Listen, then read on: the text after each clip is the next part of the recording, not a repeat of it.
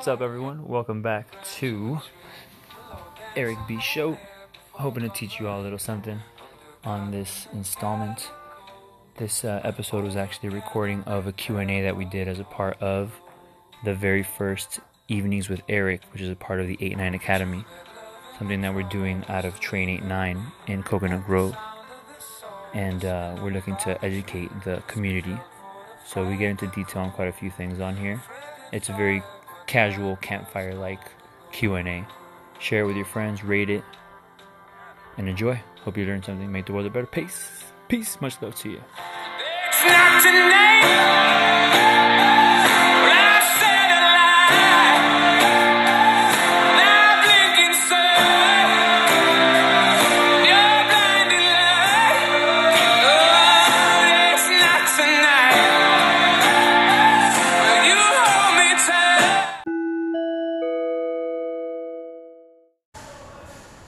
Cool. Yep. Rock and roll. Thank you, man. All right, hello everyone, and welcome. I'm happy to have you all here. I'm Erik. Welcome to Evenings with Erik. I'm happy to see some familiar faces and some new faces. I apologize that I'm a few minutes behind. There's two reasons for it. One, you know when you put on a watch and it doesn't work? Yeah, that happened to me. So my watch isn't working. But I have my phone, but I'm not constantly looking at my phone. Although my girlfriend would tell you otherwise. Two, I was judging one of my teammates. So if you're not familiar with CrossFit, in CrossFit there's something called the CrossFit Open. And in the Open, anyone is welcome to join the Open and do the workouts. And we have a 5-week-long competition going on in here in the gym. And we have it split up into different teams. And obviously we want our teams to win, right? Who likes to lose? Nobody, right? No one likes to lose. So I was judging a teammate of mine that she was doing it, and she actually got her first muscle up. A muscle up is when you basically pull yourself up to the bar and you bring yourself. So she's been doing CrossFit for 8 years, and she finally got her first one, so that was awesome. Now, Evenings with Erik, we thought it was a catchy name, right? The alliteration, the E. We thought it could be something very cool, casual. Like I said, the idea is kind of like a campfire, sitting around the campfire just talking, right? So I want you all to feel very comfortable. Yeah, like, are you afraid of the dark? I want you to feel very comfortable to ask questions, right? It could be something very personal to yourself, like if someone has PCOS or diabetes, and if you're comfortable with saying it, by all means, please ask whatever you want to ask. Don't take anything as legit medical advice, even though I do have a lot of expertise in that. I always recommend that you see a doctor, get blood work done and all of that. I just don't like to make blind recommendations, but I'll be happy to give some recommendations today. Just keep in mind, you should take it all with a grain of salt. And I'll try to be as specific as I possibly can with any answers. The idea is Q&A, question, answer. You could also ask very general questions, like if I think Dr. Mercola gives good information, and I'll gladly tell you no. 8-9 Academy, if you've never been here before, this is Train 8-9. That's the name of the gym. This is one of my home gyms. We have a nutrition department here where we can measure things like body composition. I have access to do blood work as well. So looking at either different hormones and whatnot. It's not covered by insurance. If you're going to ask, it's not. They can be pretty expensive. I'm very straightforward with my prices. The 8-9 Academy is something that we've started over here to educate the community. Members of the gym, if you are a member, you get discounts. Obviously, if you're not a member, then you pay the full price. But this event today is free $99, so I'm glad you all were able to make it to the free event. But again, our goal with this is to be able to educate individuals. We'll be doing exercise seminars and workshops. We'll be doing more nutrition workshops, really trying to get individuals to their higher level of fitness. And even everyone is using, living my best life right now. It's a very trendy saying. But the idea is to help individuals get to their best self, right? Optimize whatever they're doing, whether it's fitness, health, disease, prevention. That's what we want to do with 8-9. So always be on the lookout for those kinds of events coming up. Also, if you are on Instagram, Facebook, Twitter, etc., You can find me at my full name, just Erik Bustillo. It probably looks nicer than that. I write like a kindergartner, sometimes 3rd grade, sometimes 6th grade. I'm working on it. So, just to kind of kick it off, nutrition. Nutrition is my main thing, right? I love to educate individuals on nutrition, on fitness, on exercise and all of that, but nutrition is kind of like my main jam. I'm a registered dietitian. I'm certified in sports nutrition and in personal training as well. I have quite a few years of experience under my belt. I've put people on very cookie cutter plans and saw that that doesn't really work too well. And I've helped people completely change their outlook on nutrition and fitness and all of that. A lot of it is mindset, but nutrition starts from the inside out, right? At a cellular level, it's going to affect us either negatively or positively. Something else that I did want to say before we start asking questions, hopefully you all have a million questions that can take up the entire hour. There is a little bit of a surprise. I'll go ahead and ruin the surprise. We're going to have like little snacks coming out. It might be something like water and protein bars, or maybe it's cheese and wine. You never know, right? I will say I'm a very flexible dietitian. I don't believe in like the Nazi regimen of nutrition. I'm sorry? Pizza today, no, but you know I love my pizza and Oreos. They got to sponsor me. But when it comes to nutrition, I really want everybody to understand that there's no good and bad food, right? The poison's in the dosage, and that's something that's very important to understand. Somebody tells you you shouldn't eat red meat, not really, right? The poison's in the dosage. Same thing with broccoli. Same thing with, back to my beloved Oreos.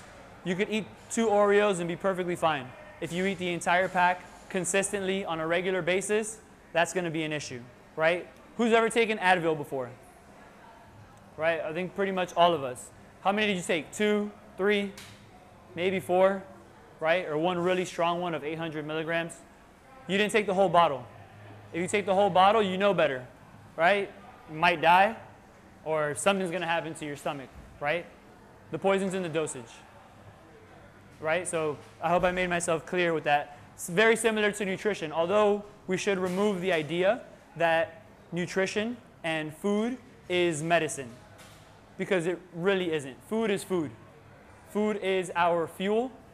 It's not going to heal us from, I don't know, a seizure, if someone's having a seizure, right?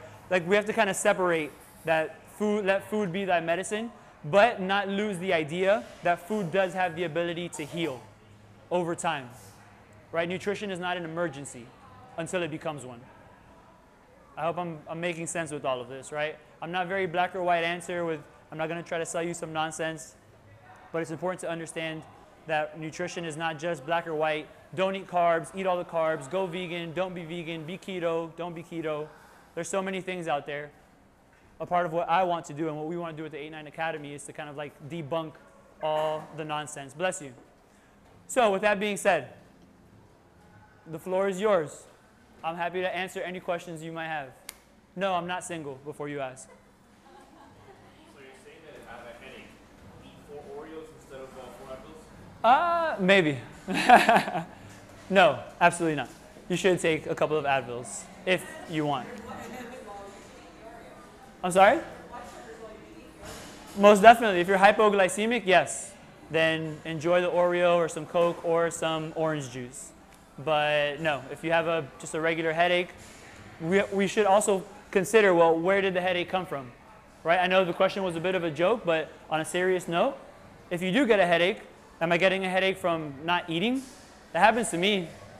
Right? Has anyone ever tried intermittent fasting? Yeah? So I did, but like by mistake. I just woke up, I was in a rush, and I didn't eat till midday.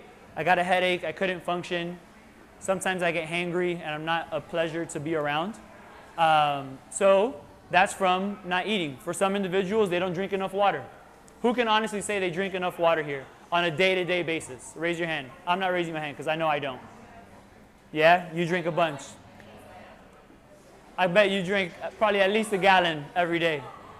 Yeah. You try it, right? But correct. So you have to force yourself to drink water. And for some of us, it doesn't come natural. For others, it might. Some people are just thirsty, but if we don't drink enough water, we can get a headache.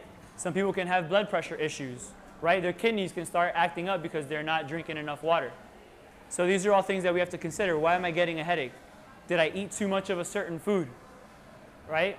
I know some people that if they eat gluten, they get migraines. And that's the association that they made because they went on an elimination diet, they took food out, they incorporated. When they incorporated, it was the gluten. So they know better than to eat a bunch of gluten because they're going to get a headache if they do, right? So anyway, that was my quick rant. Questions? Don't be shy, please. Yes, please. I don't know how complicated it is. But, It's fine. Because I do train every day, and I sweat a lot. Okay. A lot, like it's just like I do a bath. And I'm training with, I have a personal trainer, and she keeps telling me that because sometimes I have a pain in my muscles. Okay. It's like cramps. It's not sore, but cramps. And she keeps telling me that I need vitamins because I'm sweating a lot, and maybe I'm not eating as nutritional food. Okay. And that's why I need to take vitamins. So what is your take on vitamins? Like, is she right? I mean, is it something that can help your muscles? It depends. Yeah, I'll say you're going to hear it depends a lot. Well, you'll hear it depends a lot depending on how many questions you have. So it depends. What I would ask you is what exactly is the pain? Is it actual cramps? Like are your muscles just tightening up and you can't move? Or is it just like, is it some kind of lingering soreness? Yeah, just being uncomfortable. Like if you do certain exercises, just you feel like your muscles like cramping. Like very tight? Yes. So that could be a few things. When it comes to cramps, we don't know the number one specific reason why people get it, but it appears to be a few different factors. Lack of flexibility and not stretching enough. Lack of hydration, so not enough fluids. And lack of electrolytes as well. Now, some electrolytes can be considered vitamins. Technically, they're minerals like magnesium and calcium. Those are electrolytes. So maybe you're not getting enough of those. Now, to say that you're getting this muscle pain because of vitamins, not to make fun of the trainer, but maybe I don't know where she came up with that conclusion without actually maybe looking at some kind of blood work or knowing exactly what is going on. Because the thing was that she was asking me how I eat, and I told her that I would eat very nutrition.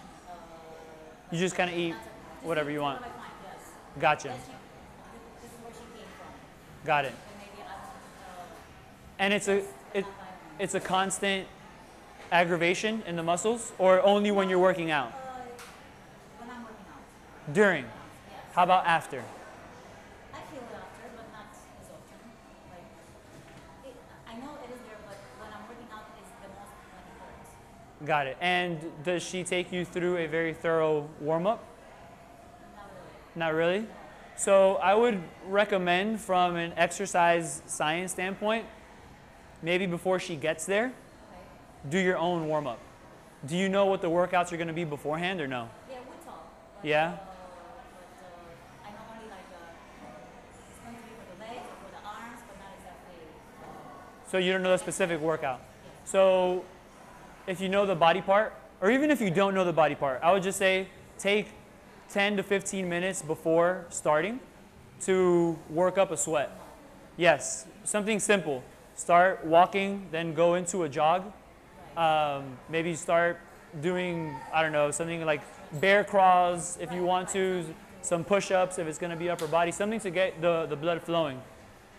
From a nutritional standpoint, there is possibility of not enough hydration, even though you say that you make it a point to drink a lot.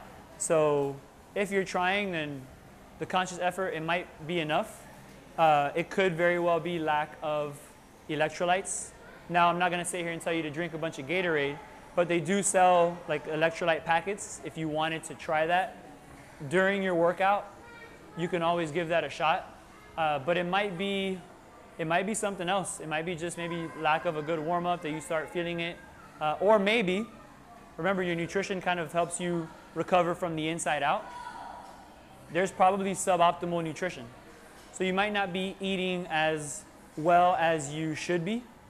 and then that's going to take negative impact, because now if you're getting suboptimal nutrition, for example, let's stick to protein. Protein is like the healing nutrient, right? If you're getting suboptimal protein, then that right there is going to affect how well you're recovering from your workouts. If you're not getting enough of the electrolytes, that can affect your immediate performance during the workout. So it's kind of multifactorial. What I would recommend is, I don't know if you're familiar with MyFitnessPal. So it's an app on your phone. And I would recommend this to anyone. If you're interested in looking at how much you're consuming and what you're consuming, download MyFitnessPal and start holding yourself accountable to see exactly what and how much you're eating. For weight loss, it's great because you think that you don't eat that much until you start tracking the nuts that you eat, the crackers from your desk, and next thing you know, you're getting 1,500 calories just from snacking, not to mention your main meals. If you should only be eating 1,800 calories, but you're consuming 2,600, no wonder you can't lose weight. Don't blame age, don't blame hormones, don't blame whatever. We're eating too much. So on your end, keeping some kind of a food log. MyFitnessPal is nice because I'm not sponsored by MyFitnessPal, by the way. It helps you see exactly how much you're consuming, assuming that you're familiar with portions. So if you know what 3 ounces looks like, and there's a bunch of resources online as well. Correct. And you can say, wow, I really don't get enough sodium. You can look and see like, wow, maybe I'm eating too much fat, I don't get enough carbohydrate, and my workouts are pretty intense and the carbohydrate would actually benefit me for my workout. It's very multifactorial. And I just wouldn't recommend any vitamins like right off the bat. I would just ask you to make a food log and see how, correct, yeah, start with that. But don't forget your warm-up, please. Thank you. Yeah. If you're being in a deficit or you're the client in a deficit, do you think one is more important, like having them track their macros or having them just limit their calories? If I'm going to put someone in a caloric deficit to help them with fat loss, okay. So what would I prefer? Them to track their overall macros or just eat a specific number of calories? In an ideal scenario, tracking their macronutrients. Because even though a caloric deficit is number 1 for fat loss, I want to see what they're consuming. Because as much as a caloric deficit is important, I also want to make sure that they're getting enough protein. I'm very much a protein pusher, you know? With fats and carbs, for fat loss in particular, it doesn't really matter. It's more so their preference, which might sound kind of crazy because so-and-so says you got to eat carbs and other so-and-so says you got to be on a ketogenic diet. So now you're like, carbs, fat, like what am I supposed to do? The number 1 factor is caloric deficit. 2 is making sure that they're getting adequate protein. 3 is what do they prefer? And then adjusting the numbers from there, carbs or fat. Obviously, knowing other things like medical history is also important. That's the dietitian in me talking, where I'm like, I want to know what their cholesterol numbers are like. Because then if they want to be on a ketogenic diet, but they have a history of heart disease and all these other things, and their cholesterol is garbage, I might not recommend that they go on a ketogenic diet, because a very common side effect to a ketogenic diet is a spike in your LDL or your bad cholesterol. So we don't want to promote that, right? But macronutrients are very important, more specifically calories and protein, and then after that, really comes down to preference. Yeah. What do you do with a client that's reluctant to track in general? That they don't want to track. Or like they're hesitant or whatever, they haven't come to that point where they want to take it more seriously. Yeah. And then what do you suggest would be a way to either get them there or help them along the way even though they don't want to? If they're not ready for that, I would recommend something simpler, taking pictures of food, and then either have them send it to you or just show it to you. Like show them, hey, like this is what I'm eating. And then from there, you kind of make a guesstimate like, well, this is what, if you want to get really in depth with it and be like, okay, you basically calculate it for them. Yeah. Ideally, you wouldn't do that because that's a lot of work for someone that isn't willing to take more than 5 minutes out of their day to track, because tracking sounds tedious, but it really isn't that bad. Now, everyone has their own thing. I had someone. I've never been pregnant. I had a patient who was very resistant to tracking her calories. She went from 246 pounds, and she must have been like 5 feet tall, or must be 5 feet tall. She went down to the 180s over like a year's time, more or less. I forget the exact amount of time. She was doing great. She was 50-something years old at the time. She's still 50-something years old. And she was also on a very cookie-cutter program, right? So side note, I used to work somewhere where we would promote very like low-calorie. It was high protein, which I was an advocate for, and I helped create the program. So this is not me bashing them at all. I was very much a part of it, but it was very cookie-cutter. It was kind of like follow this 1,200, 1,400 calorie diet. Take these supplements that they had like psyllium husk, so they could help you feel full. I'm sorry if I spit everywhere. You guys are gonna need windshield wipers over here. Just back up, or embrace the Erik spit. Just and so it was very, very cookie cutter, and it worked wonders for a bunch of people. Like coming off of medication, people losing over 100 pounds. Like I'm telling you, it was great, but it almost sparked like a false hope that like this is the new Atkins diet, this is the new South Beach diet. And what I'm saying is that cookie cutter doesn't work for the long run, right? She was on it, and I'm telling you, she was feeling great, she was exercising, and then she stopped. And then she went into the 190s. And I was like, so-and-so, what's happening here? You know, like, I don't want to like point the finger, but who else am I going to point the finger at? And then she got up into the 200s, and I was like, hey, something's happening. Like, start tracking. You know, just we got to see what's going on, and something's happening here. Then she was up in the 2 teens, and she finally came around to tracking, because based on what she was telling me, she was not eating a lot, and there was no reason for her to regain 30 pounds, 20, 30 pounds. Even with the glass of wine that she would have at night. Like people think I'm having a glass of wine, it's gonna totally ruin everything. So she finally tracked, and she was like, I'm just watching out for kids, she was like, what a mind fuck, right? Like, excuse my language. She was like, I can't believe it. Like I said, look, try to stick to these numbers. And I don't remember what it was, 1,400, 60, whatever. Make up a number, and it was that. She was going over it by at least 300 calories every day, no matter what. Which means some days it was 800 or 1,000 calories, other days 350, 450, whatever. And yeah. So she didn't realize it. Now, that wasn't enough. Because, and I didn't see her again after that, but maybe she gained all the way back. Like she stopped coming in, we stopped following up. It was a priority, but like back there. The main priority was everything else that was happening in her life. Family issues, work stuff. Coming back to your question, the individual has to want it, right? We could only want it so bad for them. You could only lead a horse to water. You can't make them drink. But you do recommend Tracking. I do, without a doubt. If they don't want to get on the app, just write it down. Keep a food log. Like it might be easier for them to just write down, but they're gonna have to learn at some point portion sizes and all of that. Actually, no, let me take that back. They're not going to have to, because you can make adjustments to their nutrition. But how are we gonna know what to fix if we don't know what they're doing in the first place? Right? Like you can't change a tire if you don't know which one's flat without like just looking at it. Like, hey, change your front right tire, but it's my back right tire that's flat. We can't make a recommendation just out of nowhere.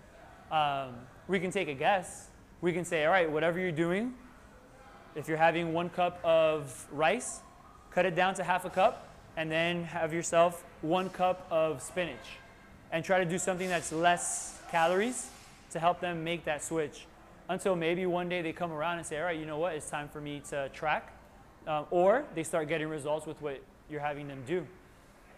people are going to be resistant. I don't only work with individuals and their macronutrients.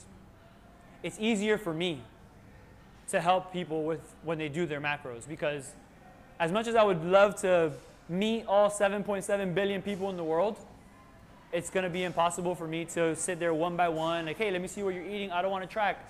So with the 20, 30, 40, 50, I don't even know how many people I'm working with, but it makes my life easier to be able to see what they're doing. So if they're willing to do that for themselves and learn, then I'm super happy to help them. If they're not willing to do it, I have to find another way, right? But writing things down is a huge help. Taking pictures or even recording, or send me a voice note, something, so I know exactly what you're having and in what amount. Yes, I have another question. Please. A beginner's question. Please. Yeah, listen, all questions are accepted. Okay, it's pretty much 3 questions in one. Got it. What's your opinion on meal prepping? Okay, How can I still enjoy the weekend while meal prepping? got it. And it's a cheat meal, okay? So meal prepping is, so your question is, number 1, my opinion on meal prepping. 2, how to enjoy the weekends Yes, when meal prepping. And 3, how do I feel about having like a cheat meal or like an indulgence meal. Meal prepping is a huge benefit. If someone is willing to do it, I don't even meal prep all the time. I'll do it for like 1 week, and then I don't know how many weeks will pass and I won't do it because I don't personally dedicate the time. Now, if I'm gonna go eat at Subway, I'm very familiar with what I should probably order at Subway, especially for my level of activity. Side note, self-awareness is huge. Know your level of activity, know what works well for you. You wanna learn about yourself. That's where tracking is important, because I don't want someone to track for the rest of their life. I want them to track for a short period of time, and I annoy the crap out of them to help them understand. Use this to learn portion sizes. Use this to understand, wow, this is how much I ate, and this was how I felt afterwards. Truthfully, the end goal is always this eating intuitively. Like, listen to your body. Am I hungry? Am I not hungry? Am I just really thirsty? Dang, I didn't drink water today. I don't want people to rely on an app 24/7. But at first, it helps with accountability and learning.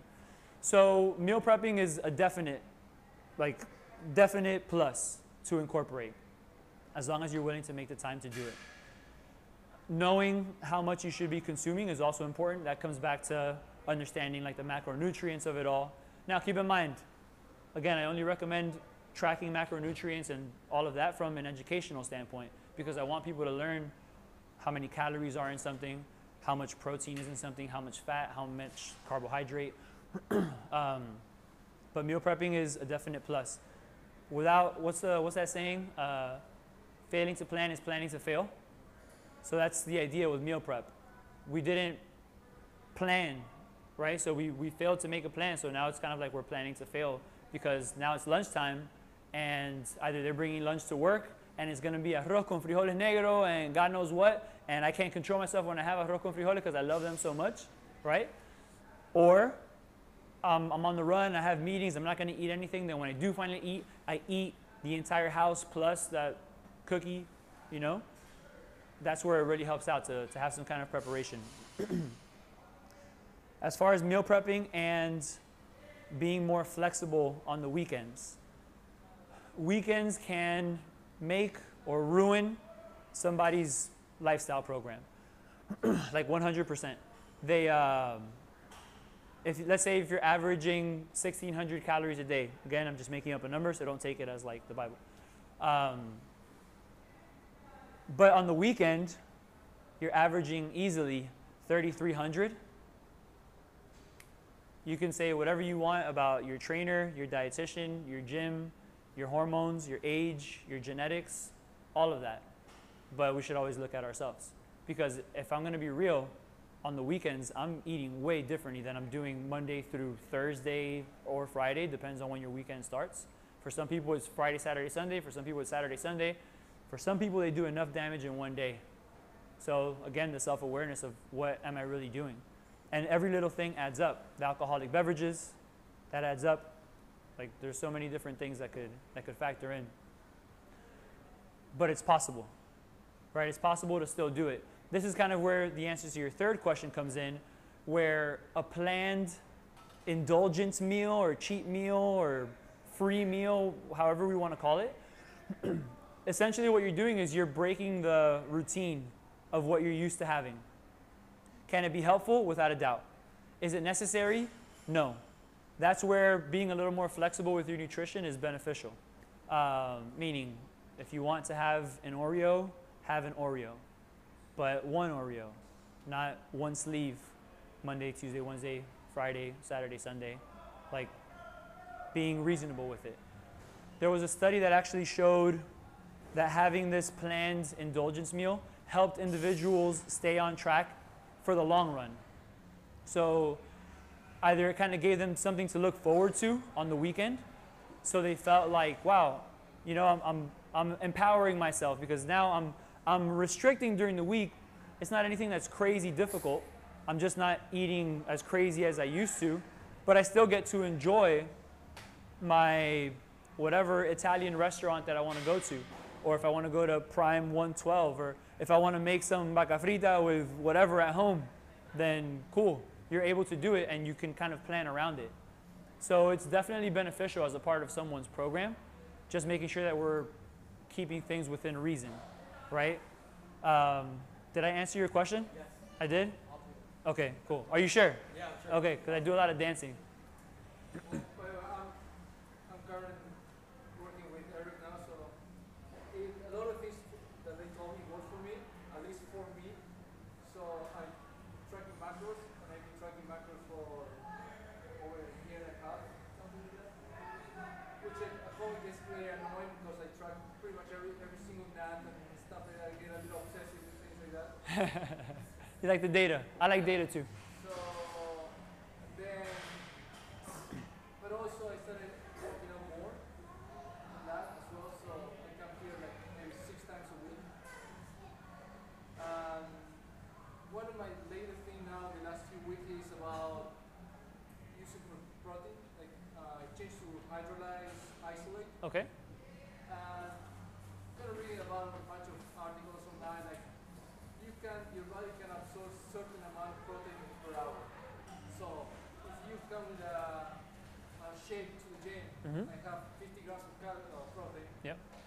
you're wasting pretty much a lot of it because it's going to the toilet because your body can absorb only that much per hour.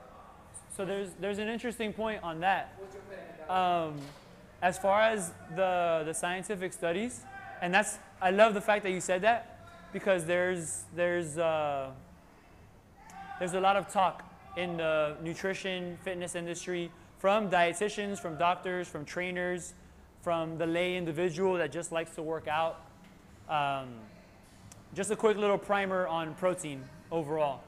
There was a study put out in the 60s or 70s, maybe even the 80s. I don't remember which decade, but it was a high protein study. So they gave the test subjects a higher protein diet, higher than at least they were used to. And I don't remember the amounts right now, so I do apologize.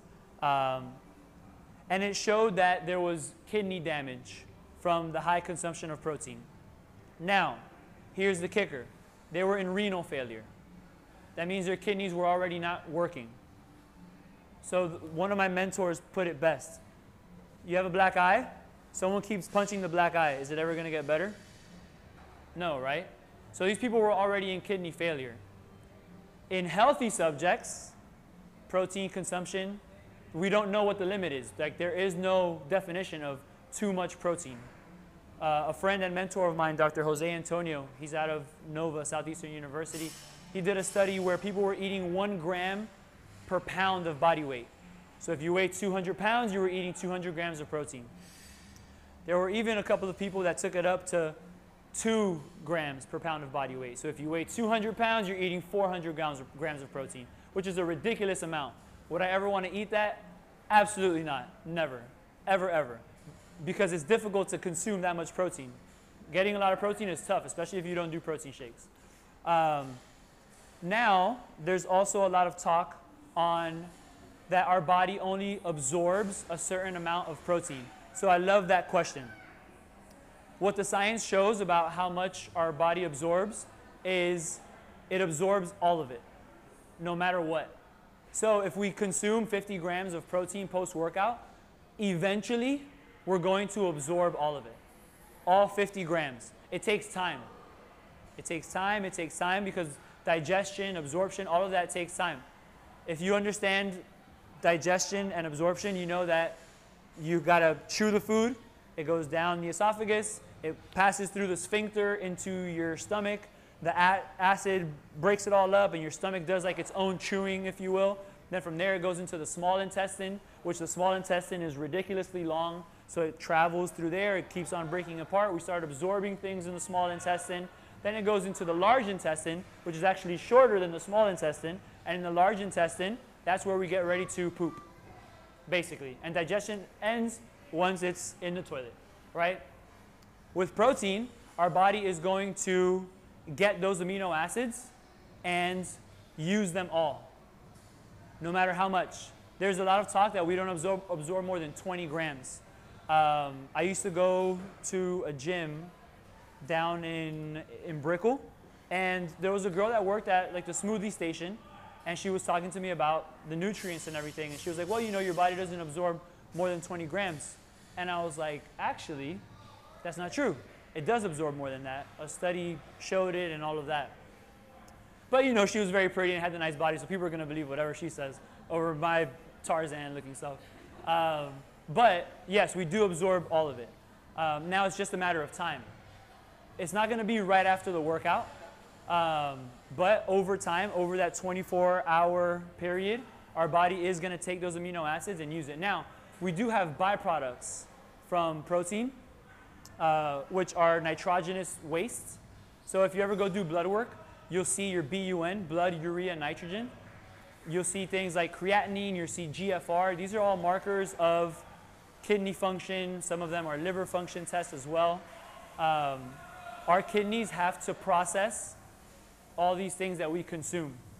So when we do have protein, just keep in mind that your kidneys are going to work a little bit more to get the nitrogenous waste and get rid of it. Does that mean that it's bad for you? No.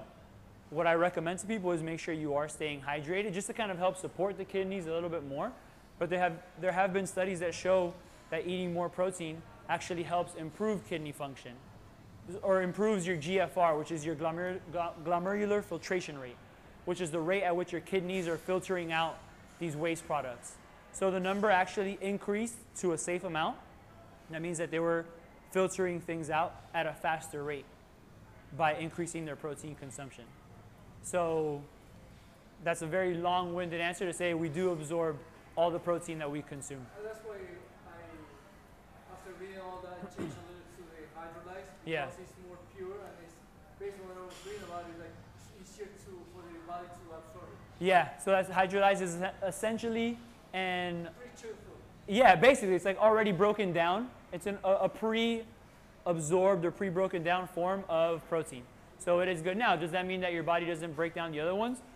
The human body is amazing. It's phenomenal what it can do. People survive cancer, right? Like, and cancer is a terrible disease.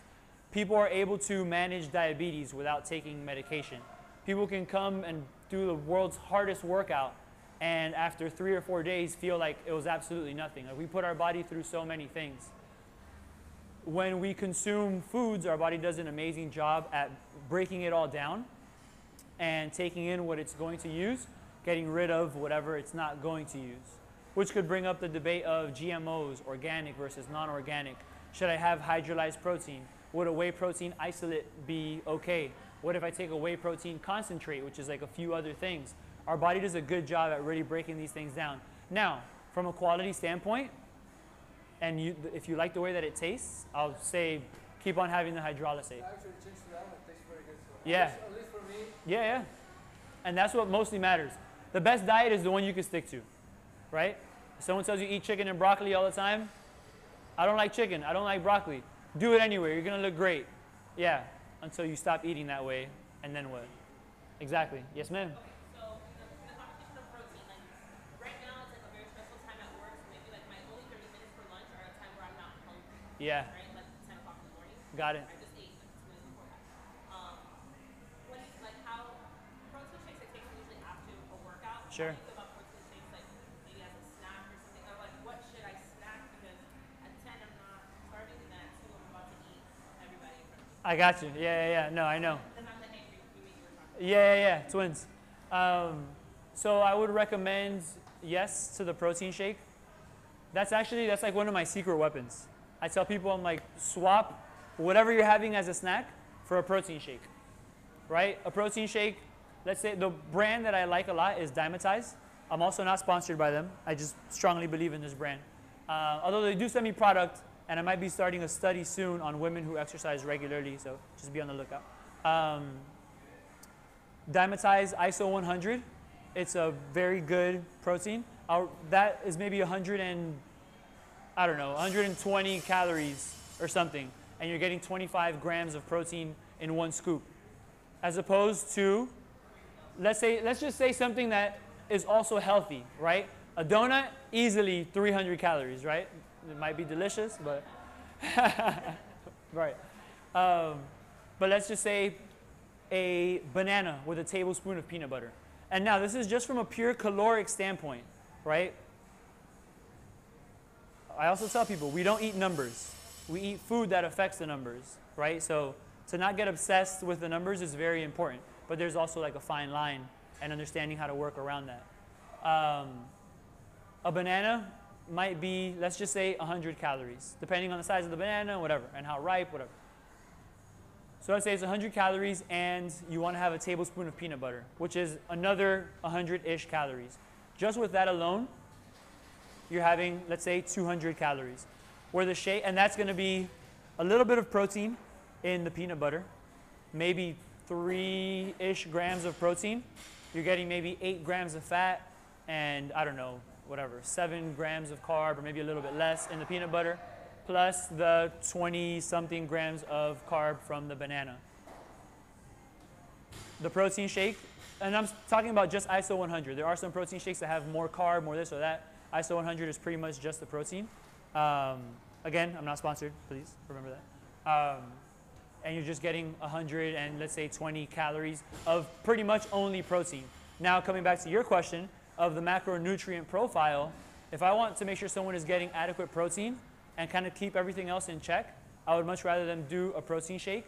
Plus it's easier, it's less messy, it's portable nutrition, right? You just shake it up, mix it with water, put ice in there if you want it to be cold, and you drink it. Eric, Yes. the Quest bars, Yeah. told me, Yeah. those are very good too. There, and it's also portable nutrition, right? So with the Quest bars, it also depends if you have how hungry you are, right? But they're very convenient to take with you. So you could always have half of a protein bar. Something else that you could have as a snack, just very simple snack ideas. Nuts are always a good idea, but they're very easy to overconsume, right? You can easily get well over 200 calories in one handful of mixed nuts. I'm a big fan of Greek yogurt. If you like Greek yogurt, Oikos 000, 120 calories, 15 grams of protein, 6 grams of fiber, 6 grams of carbs. Very easy snack. If you don't like yogurt, don't do it. Don't ever force yourself to have something that you don't like. But yes, long-winded answer to protein shakes are good as snacks, even as meal replacements, right? It all comes back to your schedule, what your day looks like. If you're in a rush and you got to leave the house, quick shake, take it with you in the car. Is it the ideal scenario? No. I would love for you to have your 3 eggs, and hold on, the media says eggs are bad for you again. So watch out. I'd rather you have your 2, 3 eggs and a piece of whole wheat toast or whatever than be in a rush and be stressed out, because stress is another evenings with Erik conversation alone on the physiological effects that it can have. But yes, I would definitely recommend a protein shake as a convenient snack. Yeah. The whole egg or egg whites. I can't. Like, to me, You can't separate I can separate them. I just don't thoroughly enjoy egg whites. by themselves. Yeah. I do it like with one full egg, maybe like 2 or 3 servings of egg. There you go. And then you mix the whole thing to. But it's better. It's better than like just having the white, you know? No, but okay, so like a mixture of both or one or the Yeah, yeah. No, but now it also depends. right? It depends on your preference. Number one is your preference. Number two, how's it going to impact your caloric consumption? The yolk and the white, they both have calories. So together, you're going to get 70 calories in an egg. Separate, that number is going to change. Just the egg white, maybe you're getting only 30 calories, and with just the yolk, maybe you're getting 40 calories, right? I'm just kind of like spitballing the numbers here. I would prefer you have the whole egg, even if it's just one whole egg, right? And maybe if you're willing to, one whole egg and maybe a little bit of white, like if you bought a separate, like the carton of egg whites or whatever, if you want to do that, or just have 2 whole eggs, you know? And you had your hand up before too, right? Yeah, I have a couple questions. Sure. So while we're talking about supplementation, what do you think, what do you recommend? Like, what do you go as far as to recommend? Like Supplements? Yeah, I tell my clients, like, I recommend protein shakes, Uh-huh. but I'm like pretty natural. Like, I like to go the natural route. I'm not into like fat burners. I'm not into pre-workout. I'm not into, honestly, aminos. Like, Uh-huh. I mean, 'cause people get kind of crazy with them and they don't really Sure. try to take it from regular nutrition. Yeah, yeah. So that's kind of why I go that route. What do you think? I usually say food first, but be okay with supplementing. For example, whole foods is excellent, not the store, like eating whole foods, like wholesome foods, but have a protein shake too. It's good to mix that in. I mean, outside of protein shakes, because, What supplements would I recommend? or just like, what do you, aside from protein shakes, Uh-huh. I do recommend that because I get people are busy and we don't have time for full meals Yeah, all yeah. the time. But just other things like fat burners, pre-workouts, like things that they're using to supplement fat loss and like, Nothing. I tell them that the best fat burner is being in a caloric deficit. so don't. So nothing. However, some individuals function better with a pre-workout. So go ahead and take a pre-workout. Just make sure it's not going to give you crazy tachycardia, right, where your heart is racing, or just make sure you're not allergic. These are all things that they're important to keep in mind. But if you function okay with the pre-workout, Dymatize also makes a very good pre-workout, as do other companies, right? Also say just drink a cup of coffee. That's also a very good pre-workout. As far as other supplements, it really depends on the individual. General supplements, I'll recommend things like fish oil as long as no allergy, vitamin D, as long as there's no other underlying medical condition. A multi, you don't recommend? A multivitamin, yeah, generally speaking, I will. Because even if you have a very good balanced diet, to get the optimal amount of those micronutrients, you probably still need to supplement because it's tough. Eating a very well-rounded diet, it's tough to get a good amount. If you were to not take vitamin D, it's difficult to get enough vitamin D unless you're going out in the sun with maximum skin exposure, no sunblock. So ideally you'll be naked and sunburned, right? That's an exaggeration, but 30 minutes, a few days a week is okay. But you might as well just take a vitamin D supplement. For some instances, if they really have bad cravings or they find that they get really hungry, besides asking them to make sure they're drinking adequate water and getting enough fiber and protein in their nutrition, I'll ask them to consider some kind of a fiber type supplement like psyllium husk, for example. Something that's called glucomannan can also help with controlling cravings, but generally speaking, they don't really need to take any of those things, like the fat burners and all of that. So, did you have another question or? My other one was, it was along the lines of like when you're dealing with somebody that is like they want to lose weight and Yeah. they also want to gain muscle, Okay. like they don't know where to go with their diet. Like fat loss first, then gain muscle, right? Because then they go into a whole different eating. That one is tough because for some, body recomposition is really hard. And that's exactly what that is. Body recomp is the loss of muscle fat and the gain of, the loss of body fat and the gain of muscle mass. It depends on the individual. If they're first beginning to work out, they can very well be hyper responders. So they will probably do well with working out and eating a little bit better. And they might notice that body recomp. They might lose fat and gain muscle. And then what happens if they do that really well for like 4 or Yeah. And then we're at month 6. It might hit a plateau or something like that. Plateauing, Yeah. and their body fat is like going down, but really slowly, and their muscle mass is going down. Then they would have to, one, be patient.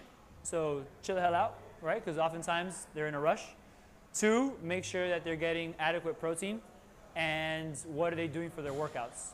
Are they lifting enough to stimulate muscle mass?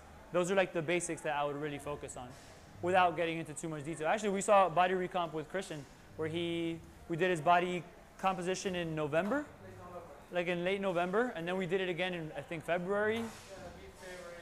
And he had gotten himself together. He had to travel and do all these things, but we saw body fat come down and we saw the muscle mass come up. So we saw a shift in that, which was great. It was a change in your nutrition, and he's in here working out, right? You're gonna have to put in work. As beautiful as surgery sounds, it's not gonna be sustainable. Well, I'm saying like as far as a quick fix, you know, hey, bariatric surgery, does it work? Most definitely. It's one of the best treatments for fat loss or for weight loss. But what happens after? If you don't change this, you might not change this in the long run, right? And then you had a question. So I come to gym 3-4 times a week, and I eat a little bit of everything. Okay. And I never change my diet before starting my activities. This is a basic question. So what do you suggest, like eating out or how long before coming to workout? I'm not a professional, but it's just Got it. Yeah, you're just coming, you want to feel good during your workout. yeah. But if I eat and calm, sometimes I feel uncomfortable. For sure. And it also depends what you ate, right? So if you eat a very fatty meal, very close to your workout time, like within the hour, that can be very uncomfortable. But this is also an it depends answer. For some people, that works perfectly fine. They can have a hard-boiled egg, and God bless them, and they can come and do an amazing workout. How? I don't know. I'll be burping and God knows what. But one thing that I personally do for myself, even 30 minutes before coming to a workout, if it's early in the morning, I'll have some oatmeal and I'll come work out and be perfectly fine. Now my body's used to it. I respond well. Some people might feel better fasting. Generally speaking, I would recommend eating maybe like 1 to 1.5 hours before coming into the gym, and something light-ish. Maybe a fruit with like a little bit of protein or something along those lines. Like if you had some strawberries with, I don't know, some cheese or something, or like a little yogurt. I'm sorry? You don't necessarily need them beforehand, but they're the ideal food to have before coming to work out because our body tends to digest them relatively quickly. For some people, having a protein shake can work out, but I don't typically recommend that because it might be swishing around in your stomach. You might be burping during your workout. Just like some crackers can do the trick. It's almost like a trial and error. You want to play around and see what works best for you. But some carb can just do the trick. Cool. Somebody else had a question. I don't know where she went. She had a question. Yes. All right, so aside from like eating cheese and salami, right? So belly fat. Belly fat. There are people who say that eating is causing like belly fat. Yeah. Or I know like personally Gio like really eats gluten, but mine would necessarily have allergies to gluten. I don't think I have one. So as much as I work out, and even if I watch my diet, I don't know each thing, like this is the trouble area. Yeah. So, no, right off the bat, I wouldn't necessarily say that it's going to be gluten. For some people, they can get bloated when they eat either gluten or dairy or broccoli. It really depends on the individual. That comes back to how much is being consumed consistently. So it kind of comes back to the whole calories in, calories out talk. As boring and not sexy as that answer is, that's really what it comes down to, and the consistency of, well, how much, like how many times am I, like how many times a week, days a week, am I really burning more than I consume, right? Even with that indulgence meal that you asked about earlier, it's still possible to lose belly fat. Some people will try to blame cortisol and stress and all these other factors. Unless you have Cushing's syndrome, that's not going to be an issue. Cushing's is where your adrenal glands, which they're two glands that just kind of sit on top of your kidneys, they produce the cortisol that goes throughout your body. Cushing's syndrome or Cushing's disease is where your body overproduces cortisol. And that's a very real issue. And people just, they kind of store the fat here. They might be skinny everywhere and it just sits there. That's the only time that cortisol would be a real issue like that. Other than that, it's the unsexy, calories in, calories out. Monitor what you're having on a consistent basis and keep on training. And even in spite of my age, you think of that? Age, no, age definitely plays a role, but then it also depends. With age plays a role in the sense that depends what age. And of course, at the end of the day, the answer is always going to come back to the overall calorie consumption and calorie being burned. How much protein being consumed and so on and so forth.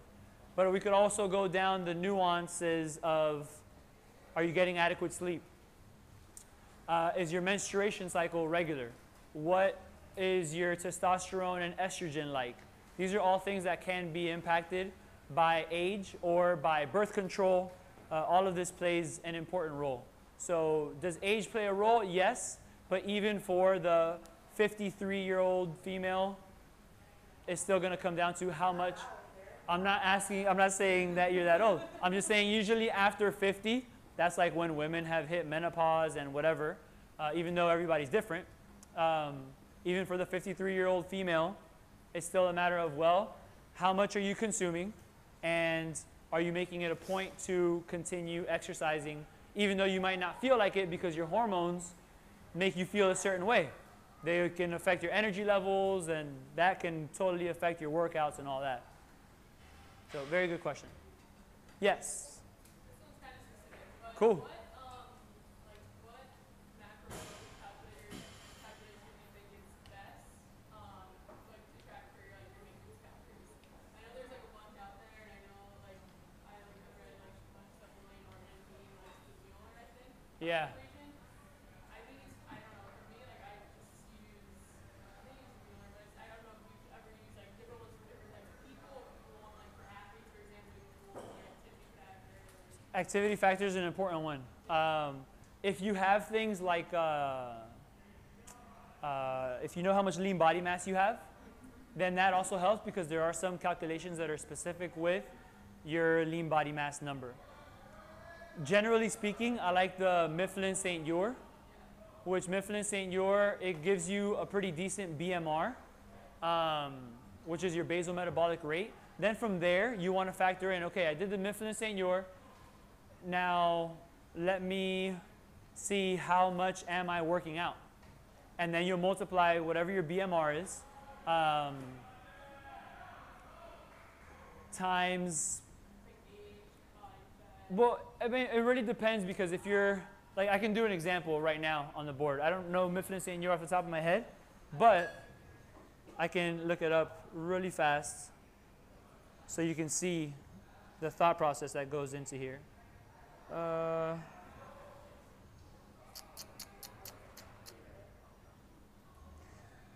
Now, these things also go into kilogram and centimeters and whatnot. So let's just say for a female, let's go ahead and do 10 times kilograms plus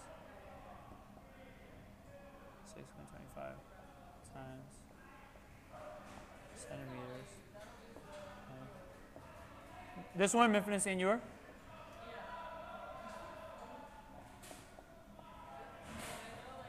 age. Yeah, this one, and in the, I like Mifflin-St. and this is one that in the registered dietitian community, for clinical nutrition, if you're in the hospital and there's nothing else, you're not amputated or whatever it might be, the Mifflin and St. George, the good one to calculate BMR. Then if someone's bedridden, you're pretty much just using their basal metabolic rate because there's zero, if any, activity. But this is what it looks like. Again, part of my handwriting. 10 times your weight in kilograms plus 6.25 times your height in centimeters minus 5 times your age plus 5. And this is specific to women. I'm sorry, to men.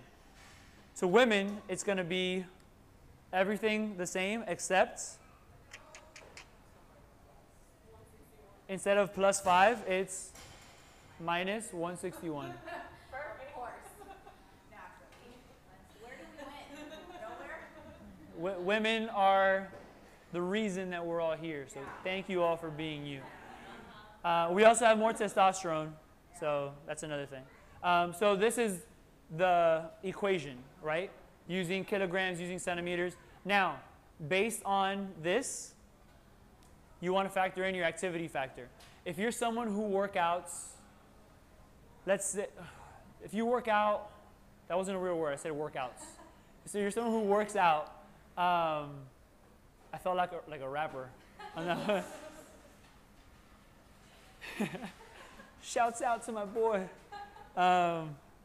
So if you're someone who works out, let's say 3 to 4 days a week, you might want to do this times an activity factor. So whatever you get here is going to be your BMR. So let's say equals, making up a number, 1,562.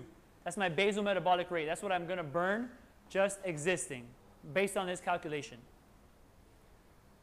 Times an activity factor. So if I'm sedentary at work, I'm at a desk, I don't move around a whole lot, but I come in here 3 to 4 days a week, I'm going to multiply this times, and again, it always depends on the person. So as someone's dietitian, I'm always factoring in a bunch of different things. I'm going to multiply this by, let's say, maybe 1.3 to 1.4. If you're coming in here 3 to 4 days a week, I'm going to want to multiply that. So then this is going to be my activity factor. Let's say 1.35, just to meet in the middle of the 1.3 to 1.4. Then that's going to give me, let's see, 1562 times 1.35 gives me 2,100, and let's just round up to 9 calories. 2,109. That says 2,109. So that's going to be someone's total daily energy expenditure. That means that assuming all of this is accurate and they said, yeah, you know, I go in the gym and I work out hard, but my work is sedentary. Because now if you're a mailman or a male woman, you're not sedentary. You drive, you get up, you walk up and down the block, whatever. So all of that factors in. That's going to be how many calories somebody burns. For this specific individual, 2,109 calories. Then what's the goal? Maintenance. I'm going to make sure I'm staying right around 21 to 2,200 and see how my body responds. Ideally, you would be on a diet that is on as many calories as possible. So when you cut yourself short on calories, so if you're only eating 800 calories, but you can still lose weight eating, I don't know, 1,600 calories, then why the heck not eat more? And it's going to help everything else function better, from hormones to energy and all of that. So it depends on what we want to do. If we want fat loss, depends on the individual. Maybe I'll say, okay, let's try cutting back by a couple hundred calories. If we want weight gain, okay, let's try adding in a couple hundred calories and then taking time. Again, not the sexiest answers, but trust the process, be patient as hell, and stay consistent. When you drop like carbs, like you keep protein high, when you drop other two basically, like you keep your protein about the same. Also depends on the individual, depending on their weight. Because I'll usually start with 1.6 grams per kilogram and then play with the numbers from there, depending on the person, on the goals. If I see someone and I'm like, this person is not going to eat 150 grams of protein, I'm adjusting the numbers, without a doubt. But I usually try to be at around 1.6 grams per kilogram for generally active people. And even sedentary people can benefit from higher protein. Like, it's going to help with muscle retention and fat loss too. Did I answer your question? Yeah, I just want to know. Which equation? Yeah. Cool. Mifflin St. George. Yes. There's wine, cheese, and meats. If anybody wants, feel free to jump on that. I will probably jump on it in a little bit. What was that? No, thank you though. I'm gonna spit even more on everybody's face. Yes. So what would be like a simple way to tell someone that eating 800 calories or eating way less than they need to off the start isn't the best idea? Carefully. Yes, for sure. Like, there. A lot of people are like, oh yeah, 1,000. Correct. 1,200 became this arbitrary number for women, and I don't know why or where it came from. I don't know if it's a celebrity to blame or a program, but 1,200 does work for some, but it's not one size fits all. There's a lot of psychology that goes into this, right? So helping people understand that it's not just going on an 800 calorie diet. It's not just a caloric deficit, but the caloric deficit is necessary, but maybe somebody should be eating 1,600 calories and they're at 800. Eventually, that's really going to mess with their what's called NEAT, their non-exercise activity thermogenesis, the calories that you burn from not exercising. So, correct, from eating less. Remember, your food is your fuel.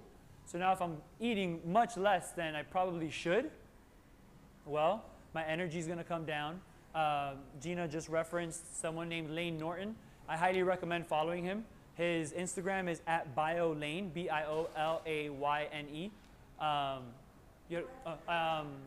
So he actually made an interesting point one time, and he was talking about when he competed once that his NEAT, his non-exercise activity thermogenesis, so that's movement, that's not exercise, was much slower and less than when he was eating much higher calories. Does the need necessarily mean like walking, or you mean like any sort of movement Fidgeting, with your hands? me moving around like this, all of that. In his case, he even talked about that he would blink slower. So we don't usually think about the association. Like we say, yeah, food is fuel. I get it. But do you really? Right? So if you can diet on as many calories as possible, that's the goal. To help somebody understand that can be difficult, because even with messages that I put on social media saying it's about a caloric deficit, someone can interpret that and say, all right, then I got to do 800 calories, right? So I try to be as straightforward as with everything that I recommend, but helping people understand, like, yeah, you got to be in a caloric deficit, but try to do it on as many calories as possible. So there's a lot of psychology that goes into it, and helping them understand that it's only going to help them in the long run. Okay, so you may have already answered this because I've been in and out. Uh-huh. But clearly carbs are fuel. I work out a lot, so I don't eat carbs. I like carbs. Yeah, we all do. There are people who tell me that, okay, so especially if you're calorie counting, like fat and carbs relatively interchangeable. Yeah. As long as you're like, watching your calorie count and getting enough grams of protein. Correct. Do you think that's accurate? Yes, and I had said it earlier that mostly is you want to make sure that you're in a caloric deficit, getting adequate protein, and then from there, the carbs and the fat, they are interchangeable. However, it also depends on the individual. What's your activity level like? What is your preference? If you prefer carbs, Chicken wings all day, Eric. as long as they're boneless, don't put the grease, air fry them, whatever. So I would say, yes, if you prefer carbs, then go more towards carbs. But we also got to make sure that you going more towards carbs is not putting you into a caloric surplus where you're over-consuming. Percentage of protein that I should be consuming. I would first start, no, and I didn't. I would first start with 30%, 40%? no. Just generally speaking, take a look at 1.6 grams per kilogram. So if somebody weighs, 60 kilos, whatever. let's say someone weighs 60 kilograms, 60 times 1.6 is going to be 96 grams of protein. So I would just start off with that. If I wanted to give you percentages for fat loss, I would say, if anything, a simple one would be 40, 30, 30. 40 carbs, 30 fat, and 30 protein. But that's a very general, like, just give that a shot. That's not getting into too much specifics. 1.6 times whatever your weight in kilograms. So I would start off with that. Now, you most definitely work out more than the average woman that is your age. So I would say, if anything, you could even err on the side of higher. So 1.8, 2, 2.2, which would be 1 gram per pound of body weight. So it's a lot of trial and error and seeing what works and what doesn't. Next question. No questions. Yes, beautiful. Let's do it. I think I'm a sugar addict, so yeah, so Twins. I have to either eat a lot of it or none. Got it. How can I balance this? I mean, is there a way to balance this? I can't have only one Oreo. I want to eat the whole sleeve, so I might as well just. Oof, the whole sleeve. The whole sleeve is That delicious. bad. So challenge yourself. Okay. Here. And this is more of a philosophical answer. I can give you a somewhat science-based response and say, well, you want to make sure that you're getting adequate water. You want to make sure that you're eating protein throughout the day. Getting your snacks, make sure that every single snack has some kind of protein in it. Eggs for breakfast, yogurt for snack, chicken for lunch, shake for snack, fish for dinner, right? And that protein throughout the day can help stabilize the cravings and the sugar levels and whatnot. Then the real challenge is, well, can I just have 1 Oreo? And I've challenged myself to this because, like I said, I can easily eat 12 Oreos like it's nothing. I put them in a cereal bowl, I put the milk in, I mash it up, and I eat it. And you open it and you close it different ways. I love Oreos, right? So I said, you know what, Eric? Every time you eat Oreos, you at least have 5 Oreos. Can you just have 1? I got 1, I put it away, I grabbed a sip of milk straight from the gallon, because I'm disgusting like that, and that was it. This stays here, and then it Correct. Go back. There's more. Well, so now other things that you could implement is go for a walk. Go and do some exercise. Chug a bunch of water while you go for your walk. Do something to distract the mind. A lot of it does come from this internal battle where it's like, wow, I gotta have it, I gotta have it.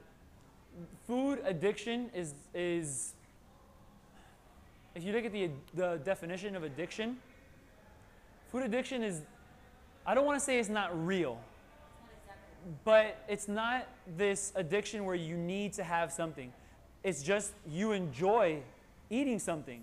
So you want to, I'm sorry? Isn't it chemical too? I read somewhere, like, whatever, I teach history, so there's these theories that, like, the reason food has fat is because fat is where the flavor is, and it's basically for self-preservation, like to make you want to eat so that your species survives.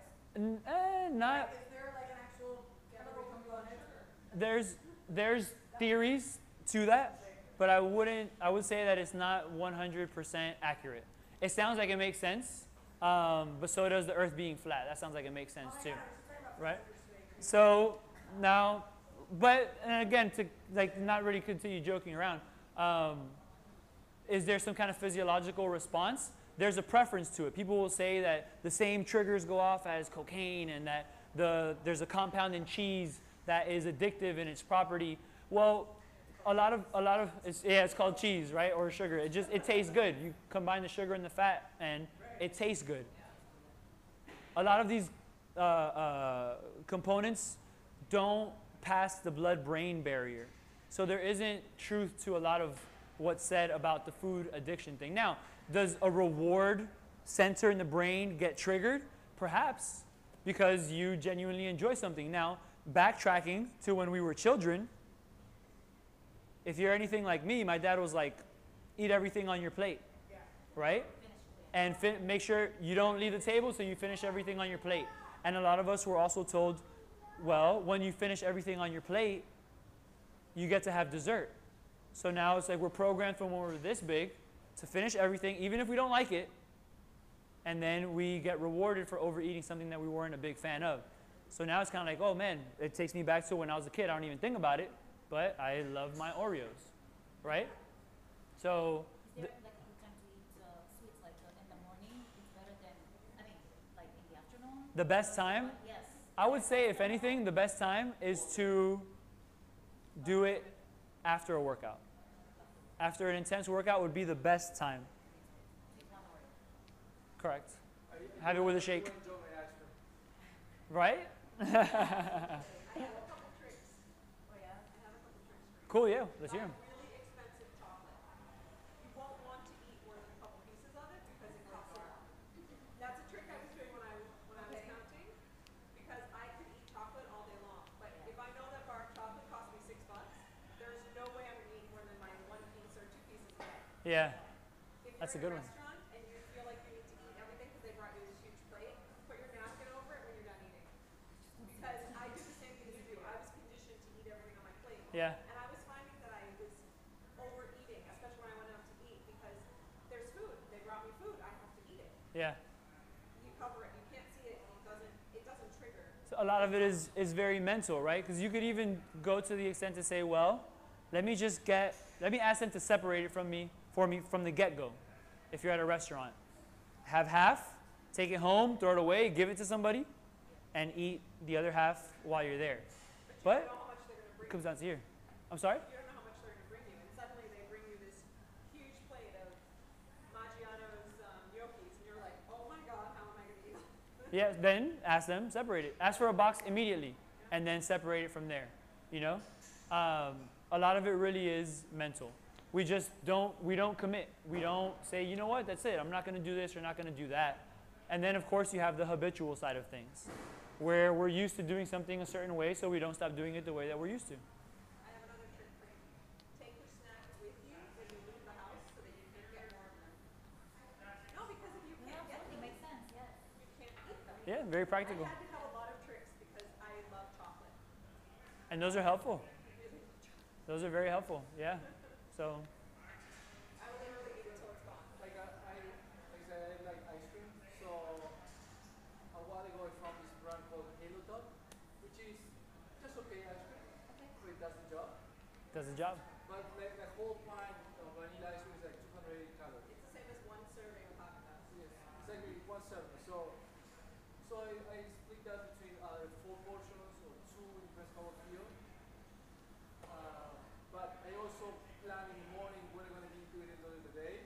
But I always put a little slot of macros for like a protein, carb, that food. That's specific serving at night. So, planning is helpful. Getting the mindset into it is also beneficial too. So Yeah, I yeah, look yeah. forward for that some days. For sure, and that's like, it's an indulgence that is within normal limits, right? So, all right, I think everyone's attention span is ready to go. So thank you all for coming. Be on the lookout for the next 8-9 Academy, another evenings with Erik to come sometime soon. Thanks for spending your Monday evening with me over here. I appreciate you all. Thank you, thank you, thank you.